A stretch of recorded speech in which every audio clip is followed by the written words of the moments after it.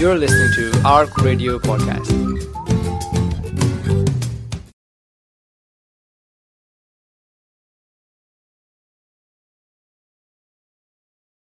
बिस्मिल्लाहिर्रहमानिर्रहीम। Radio Ramzan 87.7 FM से program reflection लिए आपका host Zubair Akram. With me as always, alhamdulillah, we have our guest Sheikh Ridwan Muhammad. Assalamu alaikum, Sheikh. Wa alaikum salam wa rahmatullahi wa barakatuh. Sheikh, we were in iftar today, iftar gathering of Kamsa, and I was there with you, and we spoke about rather strange for me the connection that you made. Badr. You spoke about Badr, but I've always covered Badr as a battle, but you connected it with love of Prophet ﷺ, the most important thing that came out of that Badr. The lesson that I took from you today in that talk was the love of the Prophet ﷺ. How is this the most important aspect of Badr? Bismillah ar-Rahman ar-Rahim. First of all, I didn't prepare for that, so it was just a reflection. When I was driving there, I just kind of had a couple of points that I thought would be important. But obviously, they asked me to speak about Badr. It wasn't a long period of time, so we had to come here as well. So I kind of thought, what's the most important aspects of the Battle of Badr that are important? And doing that, I wanted to take it away from the battle itself, which is the actual logistics of the famous, the kind of decisions about where to alight the Prophet ﷺ, where would he set up his camp, where the issue of the well, and the Prophet ﷺ, was it inspiration, like the hadith of Hatib.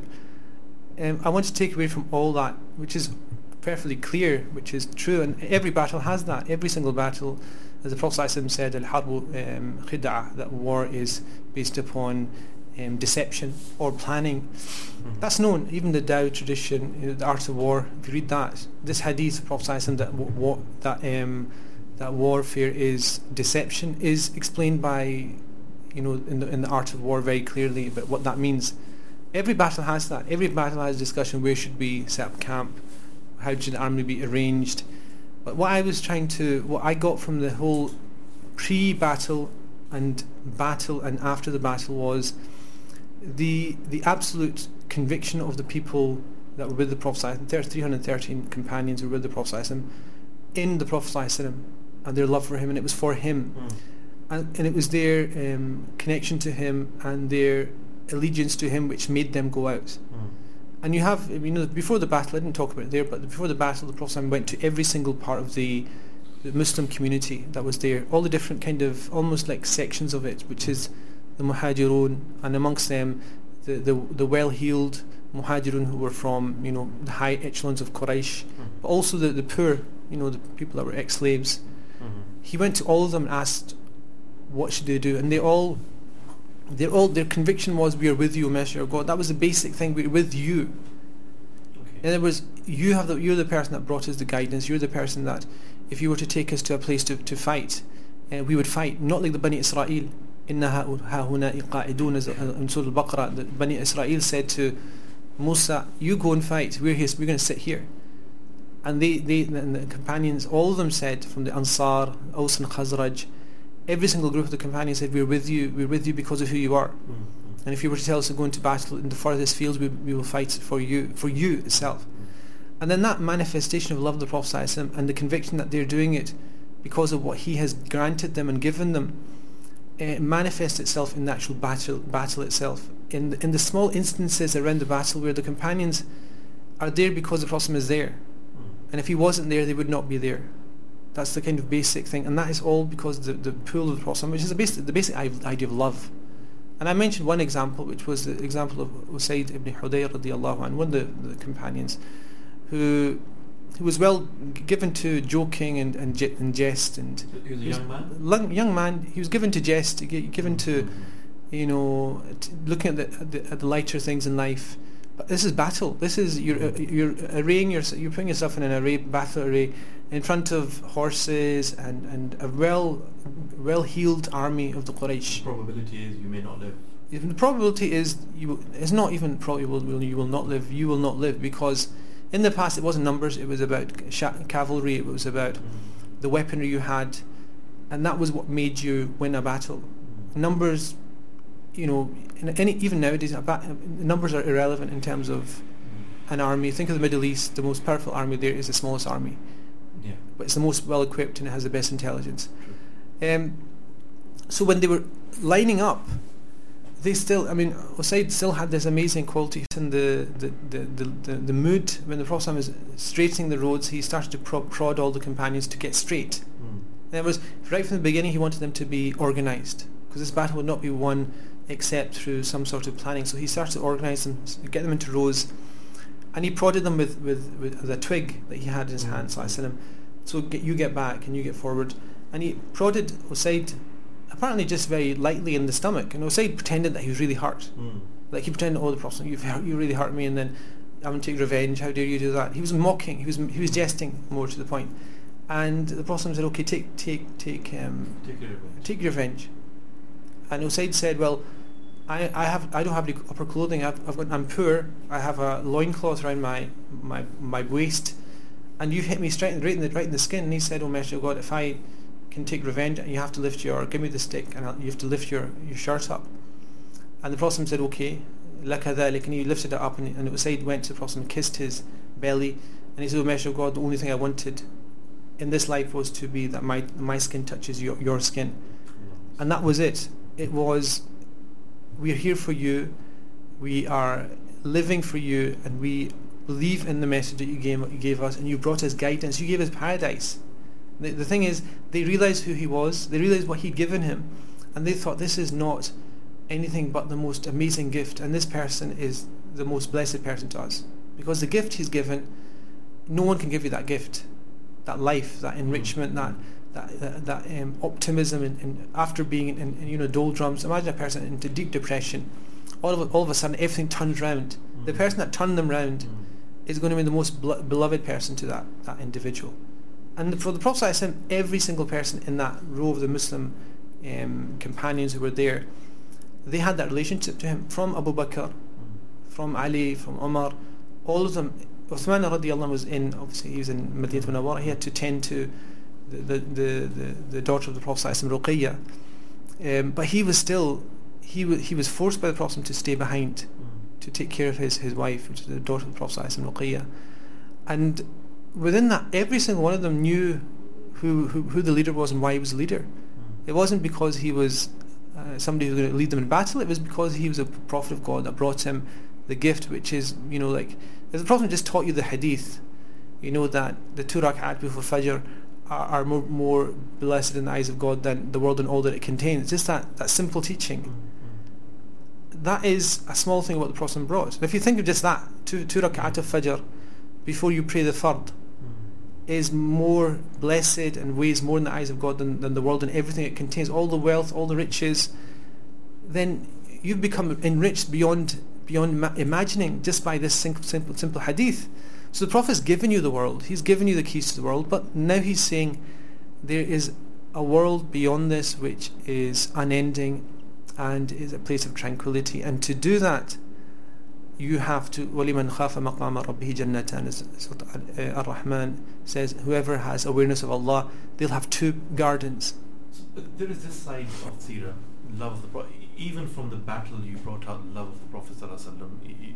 You brought out how it is the lesson that we derive from. Actually, the other point I mentioned, I equally stressed on, was the victory did not come except through God. Yeah. And the Quran specifically underlines that as well. So there's this 2 ideas. One is the motor for them to be there. Yeah. And the second thing in Badr, which is interesting and important, is how did they gain victory? It wasn't through any of their actions. It wasn't through their planning. It wasn't through even though they planned the most perfect way. Even though the Prophet ﷺ... That's where the question... I went to Badr in Masjid Arish, where yes. Where the dua took place. Prophet ﷺ. And there was a group of us, and we were discussing. And Prophet ﷺ, my father always emphasizes, it kind of drummed into me, and he always gives me example of Badr.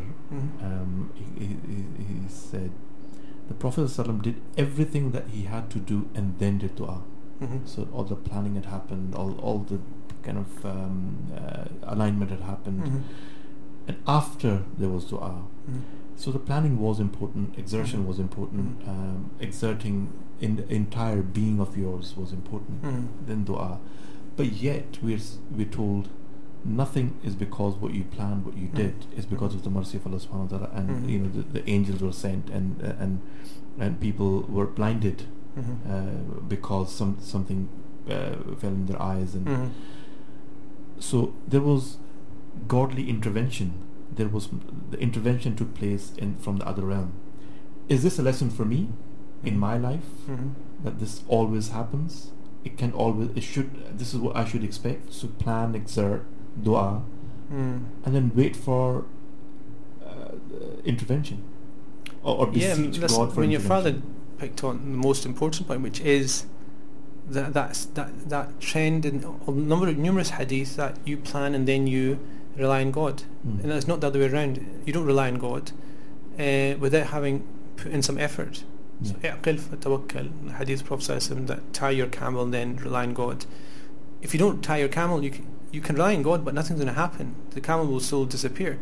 So in Badr, what happens is you have played your part, which is to arrive at the battlefield, which is to survey the region and the land and what it is and the well, and the Prophet himself taking mashwara, taking guidance from the companions.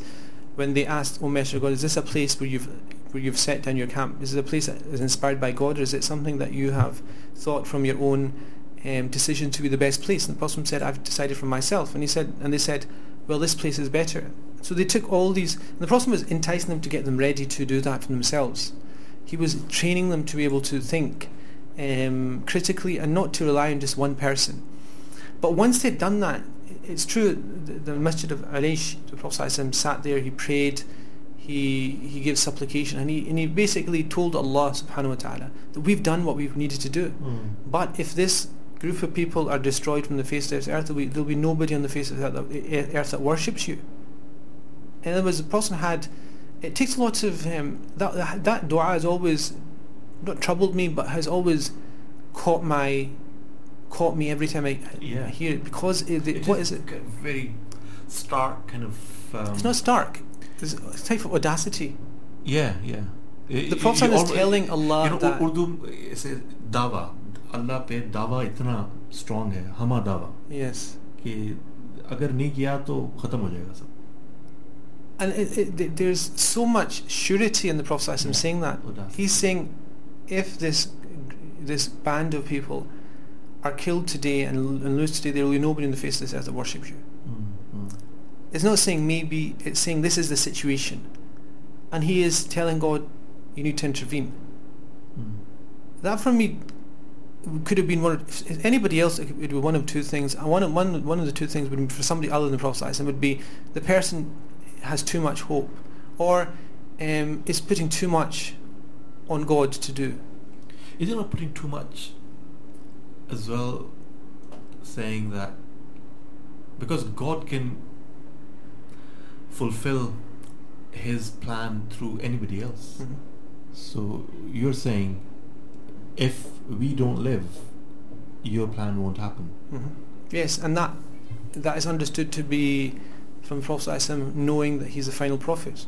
This is the final message, it's the Quran, and he has been sent at the end of a long line of prophets, and if he as a prophet is smitten and is killed, then that line of prophecy and the message of it, for all we see, is doomed. And maybe, I mean, it's just such a confident dua as well. Very humble. That's a sunnah of the Prophet as well. So when we do only dua, of the Prophet ﷺ, this is what I'm trying. That's why it's always caught my attention, is that only the Prophet could have done that dua. I can't imagine anybody in any situation on the face of this earth that has such strong faith in God and surety of what God wants that they can make the same type of dua. Like say in Halab, for example, Bashar al-Assad's forces are besieging numerous places in Sham. I can think of people actually that I know had such a strong connection with God, but it requires you to be almost at first very close, almost like like somebody's got the number personal. You got personal. You've got the number direct line to.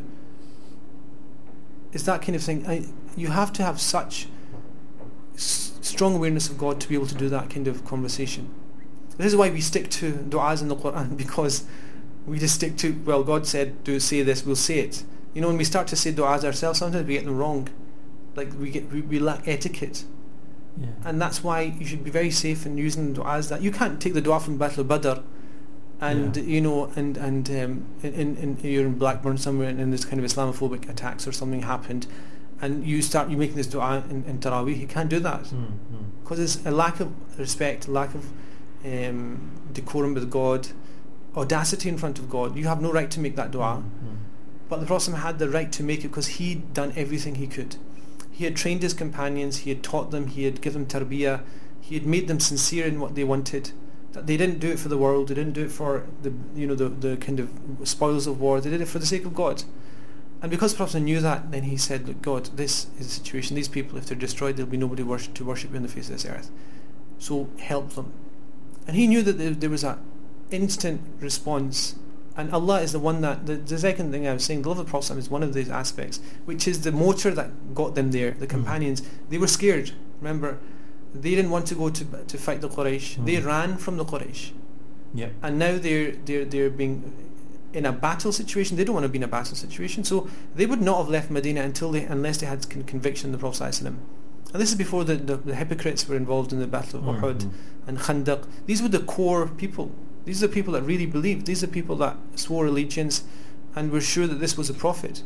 So there was no kind of ulterior motive. There's no, Bani Qurayza, Bani Qaynuqa, all these kind of tribal issues going on. This was the cream of the cream, to the point that we mention them, in these days. And Allah subhanahu wa ta'ala said, لَقَدْ نَصَرَكُمُ اللَّهُ بِبَدْرٍ وَأَنْتُمْ أَضِلَّةٌ, that God has given you victory or gave you victory on the day of Badr while you were in a state of complete humiliation.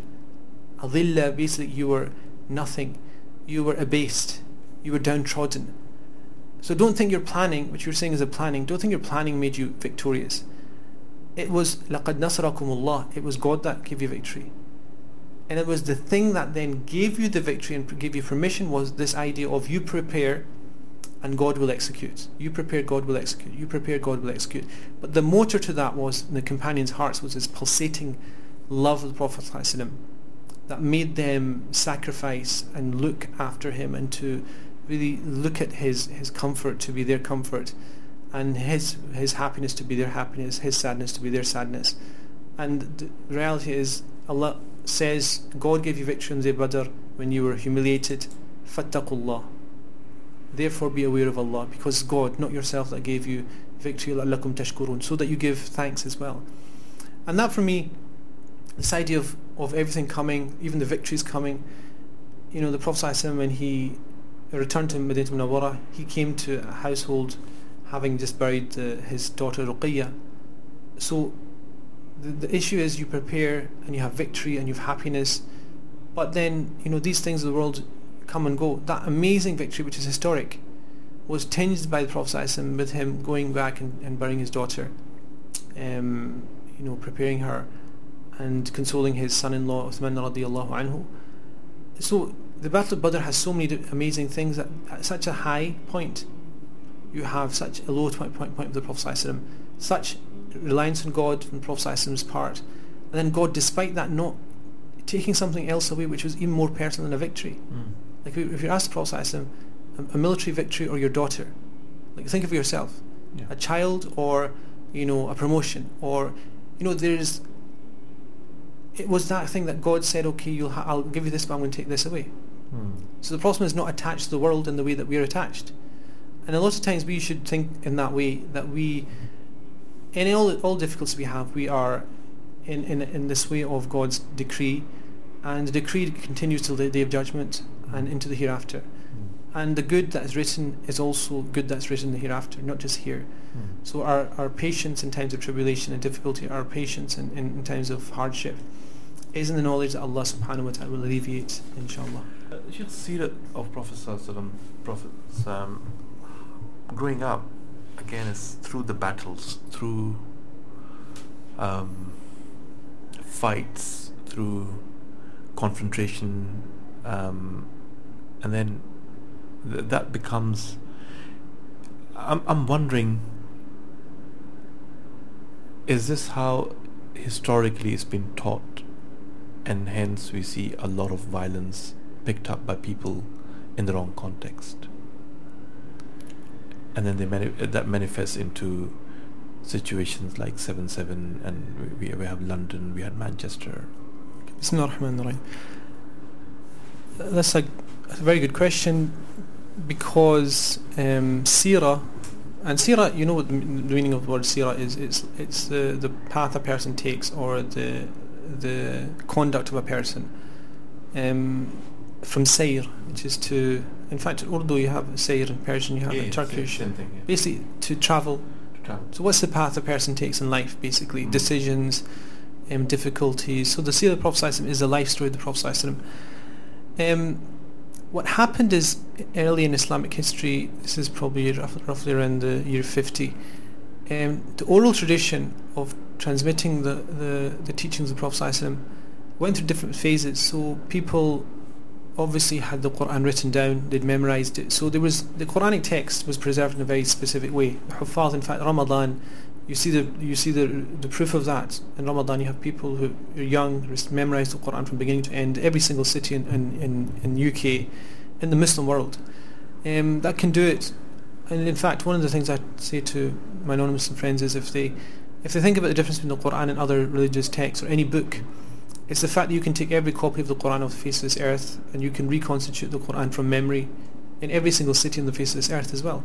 Like in Glasgow, I guarantee if you took all the Quran copies off the mosque shelves at the houses, and you got 5 Huffaz to come together, within a week you'd have a written copy from memory. You could set up an editorial board and you would have a written copy. If you had 10 people doing it, you would have a written copy with actually no mistakes in it at all, so they're cross-referencing. So the Quran was preserved, but the teachings of the Prophet ﷺ and his character and his behaviour was collected in different ways. Okay. Like, what did the Prophet say about fiqh, how to pray? That was collected, and the books of hadith started to do that. But there's also another aspect, which was the seerah, and the seerah was actually focused not on the prayer and not how the Prophet dealt with things, how generous he was. That was in the books of hadith. Seerah ended up looking at something called al-ghazawat, which are battles. In other words, this was such a big topic, and because Arab society was based on chivalry and also on honour and kind of courage, there was this desire amongst the Arabs to preserve this, which in the past was in poetry. In the pre-Islamic situation, if there was a battle between 2 tribes or 2 groups, they would put it into long poetries and preserve it and recite it around the campfire and honour them and take pride in it. So when the Muslims, they had a similar situation. They wanted to recollect the victories and the difficulties and the violence and all these kind of things, but in the path of truth. So what happened is you had books which were Kitab al-Maghazi, so books on Ghazawat. So therefore that became a genre in itself, a type of writing in itself, and that then became something that was taught almost as seerah, whereas it's a small section of seerah. If you think of seerah, seerah is all the events that the Prophet went through in his life, from Mecca, Medina, all the interesting issues that happened in the Prophet's life, and battles were a small part of that. But what happened is those battles were well recorded, and sometimes within the battles and the discussion, the records of the battles, sometimes there was kind of window dressing or a flowering up of the discussion. So they added up, and this is why seerah is, in terms of, Imam Ahmad said something interesting. He said there's 3 types of hadith that have no isnad. He was exaggerating, but basically he's saying, look, these types of topics you need to be more careful. One is al-Maghazi, which is the battles. The other is the Malahim, which is the issues at the end of time. And the third one I've forgotten, actually. But the important thing is Maghazi was one of the 3. And that meant that Maghazi was not critically analysed in the way that other things were, like hadith of how to pray, analysed in detail. But Maghazi were not.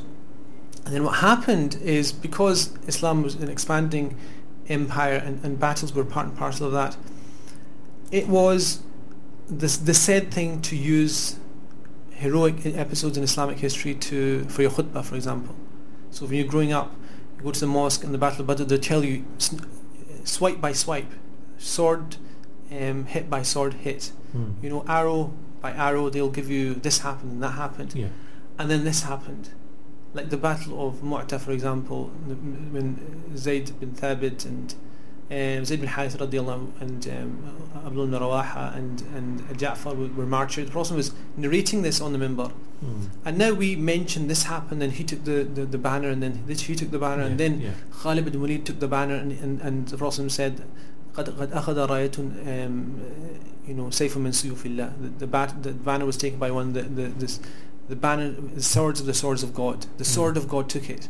So we've always had this idea of heroic warriors, Salah ad-Din Ayyubi, Khalid bin Walid, and the battles of Umar with the Byzantines and the Umayyads, and the Mughal Empire, all the battles they had as well, Timur. And so we've always had this image of either they were defending themselves or they were fighting to gain more control. So no, but the thing is, I'll mention, Zubair, what I'll mention is that is normal for any society at the time. Okay. Like if you look at history of the Tudors in English history, for example, the majority of it is about battles. If you look at any great king, the majority of what they're talking about is skirmishes and battles and alliances, because that's how stability was at the time, and that was a major part of how they lived. Because at that time, before the 1920s, every nation was possibly at war with the nation next to it. It wasn't like we think now. There's a border, and there's peace, and there's treaties. There wasn't any treaties. This is well known. Look at Italy in the 19th, 20th century. It was just made up of this is a desired state, though. I mean, آمن خوف لإلاف قريش إلافهم رحلة الشتاء والصيف فليعبدوا رب هذا البيت الذي أطعمهم من جوع وآمنهم من خوف. So the ultimate achievement is prosperity and security and safety. Yes, but that was something that never actually happened. If you think about it, safety never happened because it was so up in the air. And this is why in the Arabs they say, if you don't fight the Byzantines, they will fight you. And it was this thing of either you put up a fight or the other side will put a fight against you. So it was natural that happened. The problem that's happened, and this is from the 1920s, it wasn't as much a problem in the 1920s because the Muslim countries were going through a very secular process. You'll know the history of the Muslim world. The Arab countries, even India, Pakistan, and Turkey specifically.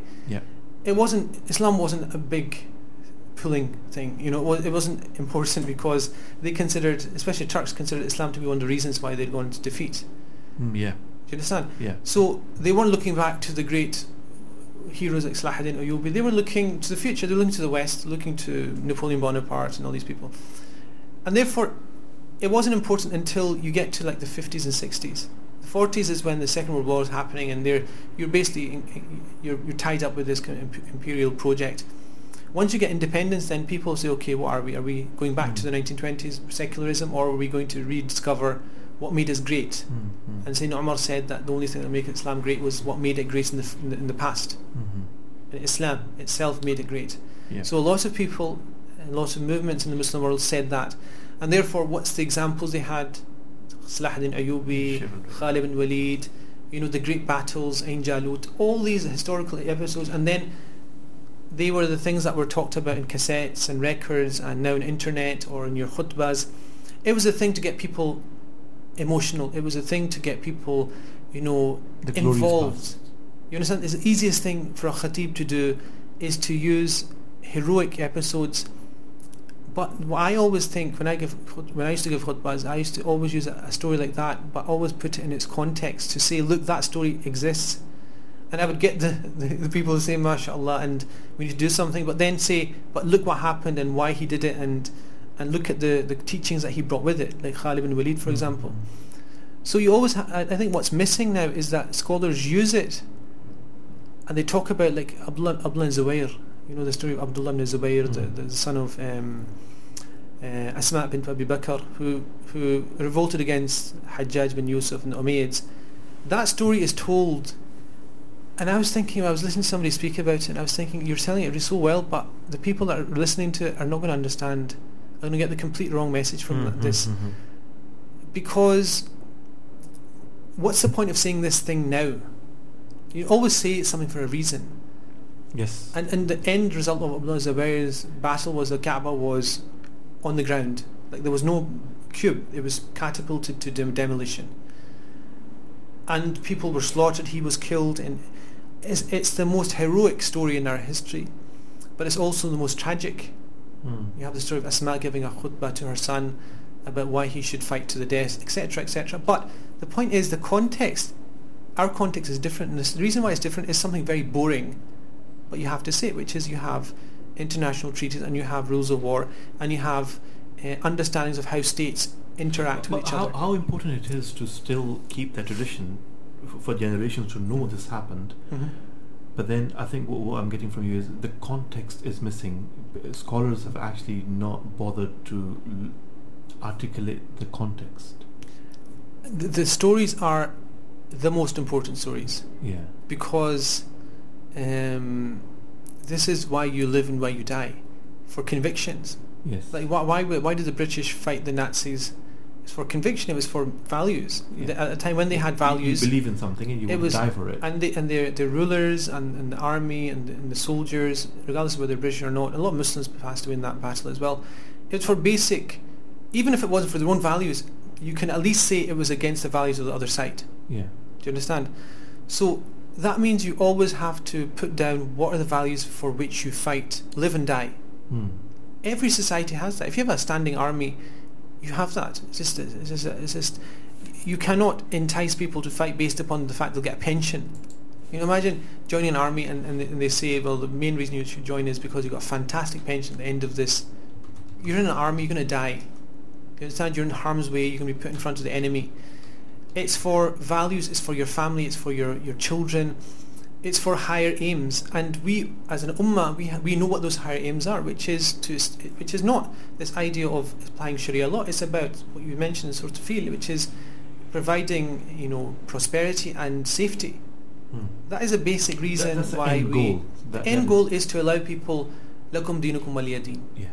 You have your faith tradition and your values, we have our values. Yeah, and let us live in peace. Exactly. We want interfere. And therefore that is and that is something I've looked at in detail. Every single time the Prophet went on a battle, it was this thing that he wanted. Not to engage in battle, but to ensure that they could do what they wanted in Madinah al-Munawwara, to call people and to practice their faith in the way they wanted.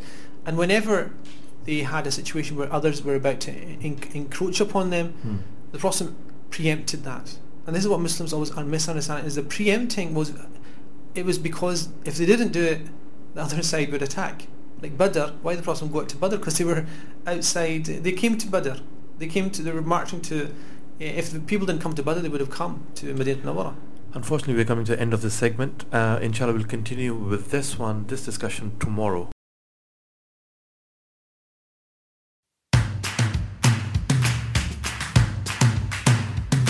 For more information and to listen to more podcasts, visit us at arc.score or check out the Arc Media app.